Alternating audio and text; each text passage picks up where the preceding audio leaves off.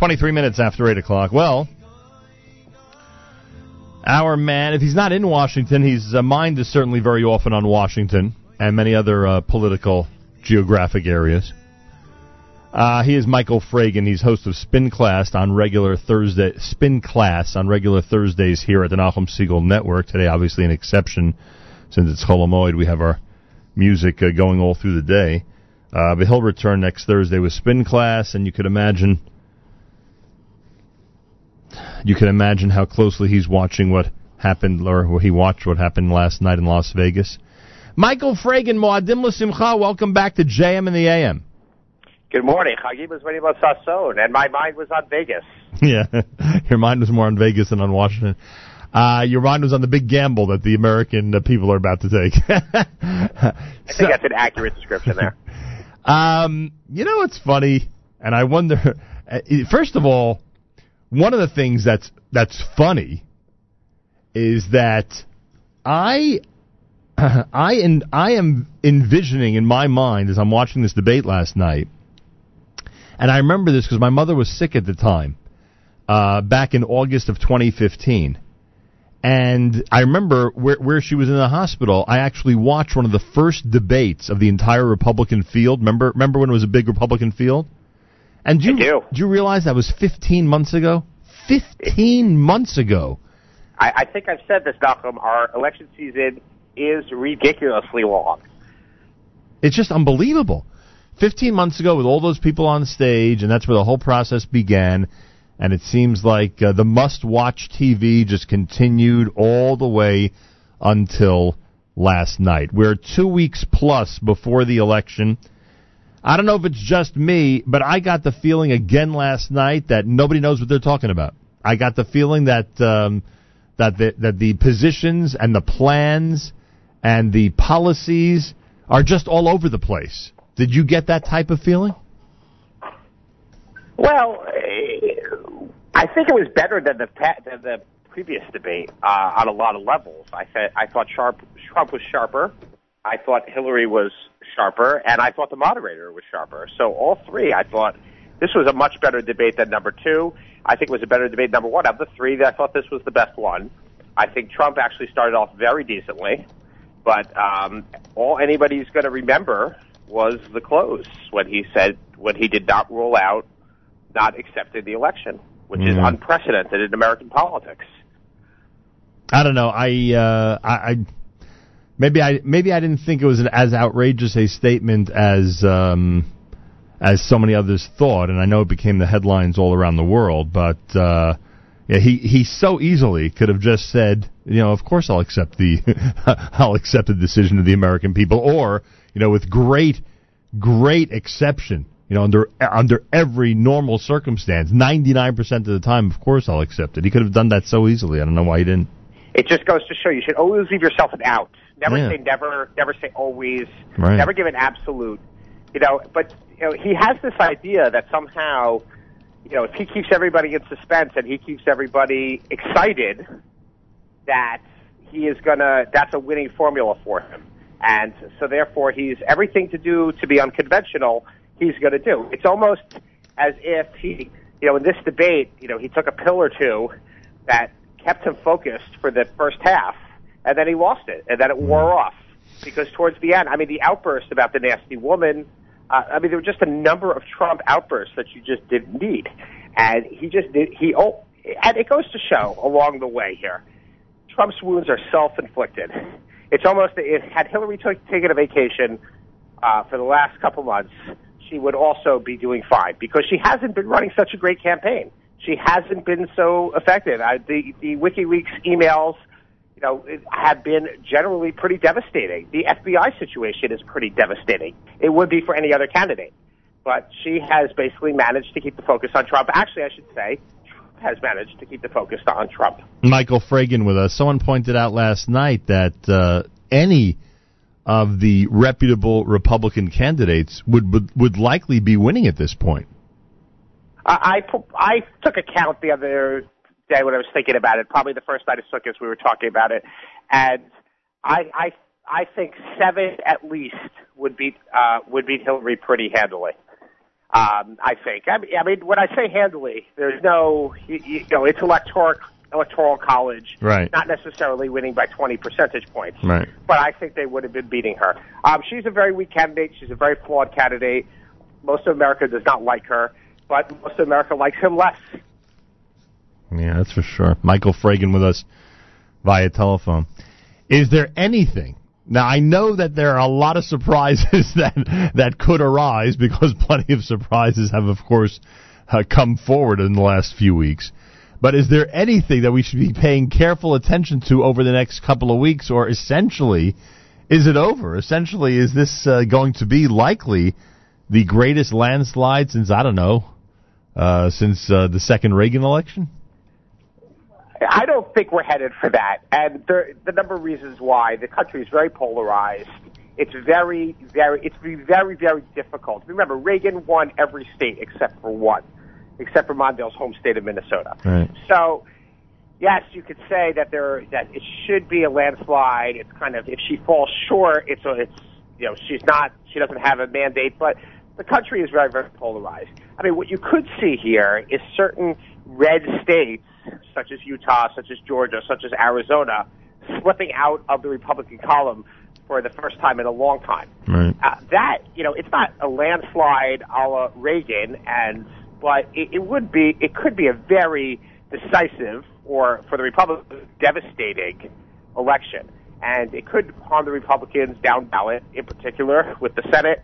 I would say right now, if you had to look, Republicans are poised to lose the Senate.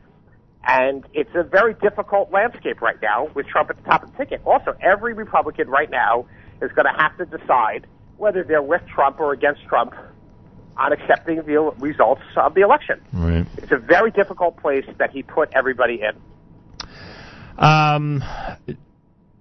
Do you think it's possible, just like Arizona and Utah are now, real toss-ups, if not going to the Democrats? Is it possible that, a state like Texas, because I heard this actually discussed last night, that a state like Texas, if things break the right way, could actually go Democratic? Is that possible in your opinion? Look, anything's possible in this race. I mean, is it possible that? Well, I won't go there. But I think anything is possible in this race. I don't want to prognosticate. I think it's unlikely that Texas, in the end, will vote for a Democrat. One of the reasons that Utah is up for grabs is because of the presence of a Mormon third-party candidate, Evan McMullin, who polls very strongly, who's very well suited for Utah. And a lot of disaffected Republicans are not going to vote for Hillary, but they will vote for a guy like Evan McMullin. Arizona is also a changing demographic as well, heavy Latino. And, that's a kind of where we're headed. Texas just doesn't have that right now. And I think it's hard to see a state as large as Texas changing in that way. Right. But, you could see, I mean, what you want to look for here is there a single state that was competitive, that should have been competitive, that Trump should have won, that he's going to win?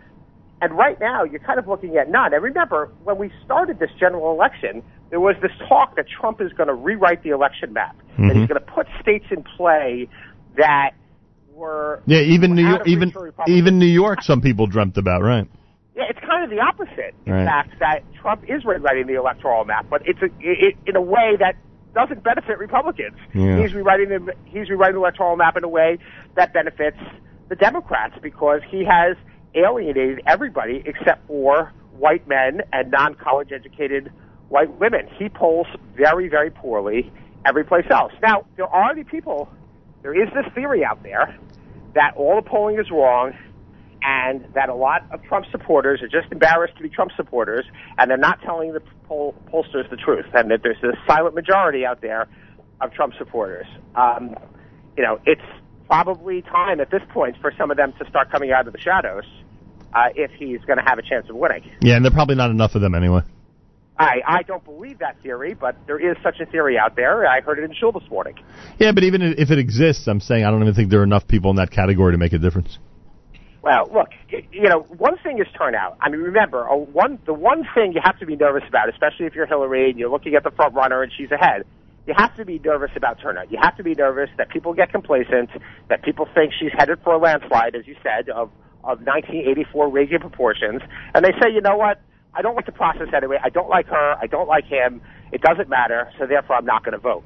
And that actually would make a difference if the turnout is so depressed because of the depressing nature of this general election that people end up not voting. Have you heard anything about the Jewish vote of note? Anything aside from what typically happens where, I don't know, somewhere between 75 and 80% is going to go Democratic in a national election? Have you learned anything about the Jewish vote in this country over the last month that's noteworthy?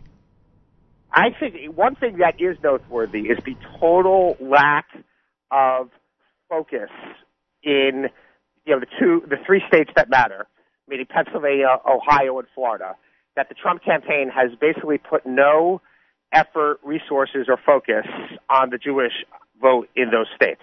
There's been no targeted effort whatsoever that anybody has been able to find, which is very surprising because you would think that a little bit of micro-targeting actually could swing a certain amount of voters. Obviously, we know that Hillary is not necessarily beloved in subsegments of the Jewish community, and there are ways to go ahead and extract some votes there. But there just has been a total lack of that. There's been no Trump surrogates that have gone, to court the Jewish vote. His family hasn't gone. Ivanka, who is Jewish, has not done any Jewish events. There just really hasn't been anything, which is remarkable because the Republicans had poured, over last election cycles, have poured a lot of resources into those states, into the Jewish community in those states. Now, you want to take Pennsylvania out because Republicans generally don't win there, but at least Florida and Ohio, you would have figured that. To me, that is a significant story, and, that could have ramifications for a Marco Rubio, who might end up with less of the Jewish vote than he might otherwise have gotten. Right.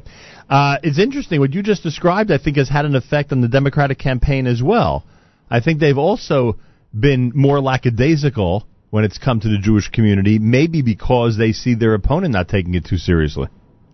Yes, look, if you're looking at it from a Democratic strategist point of view, you're thinking, okay, we're safe here. We're not threatened with the Jewish vote. There's nobody out there doing big Jewish events in Palm Beach County, in Boca Raton. Nobody's going around to the different, condos to Century Village to round up voters. So we don't have to worry. We know that, as you said, 75 to 80% of the Jews are reliably Democratic. Trump has his own liabilities. We'll let him deal with that. And there has been very little of competition for the Jewish vote. There's a lot been written about, it, but so much of it, interestingly enough, focuses on what's going on in Israel and efforts to court expat Jews from swing states in Israel. I will tell you, as a campaign professional, it's a lot more expensive to do that than to actually go.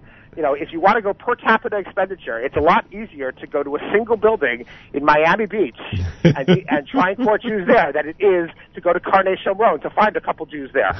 Oh, you are so right, and boy, that really sets it straight. Michael Fragan, I thank you for joining us. Spin Class normally on Thursdays, everybody at 9:30 Eastern Time. Next couple of weeks are going to be very exciting as we watch this whole election finally come to an end. And it's actually 2 weeks from Tuesday, so think about it. It's really, really close. Election day is almost here, and it's almost over for those of you who are really at this point fed up with this entire process. Can say that again. Thank you, Michael. Have a wonderful Yontif. You too, Nachum. Thank you. Michael Fragan here on a JM in the AM Thursday morning. Chol Hamoed. Unbelievable. Unbelievable. This process is almost over. Unbelievable.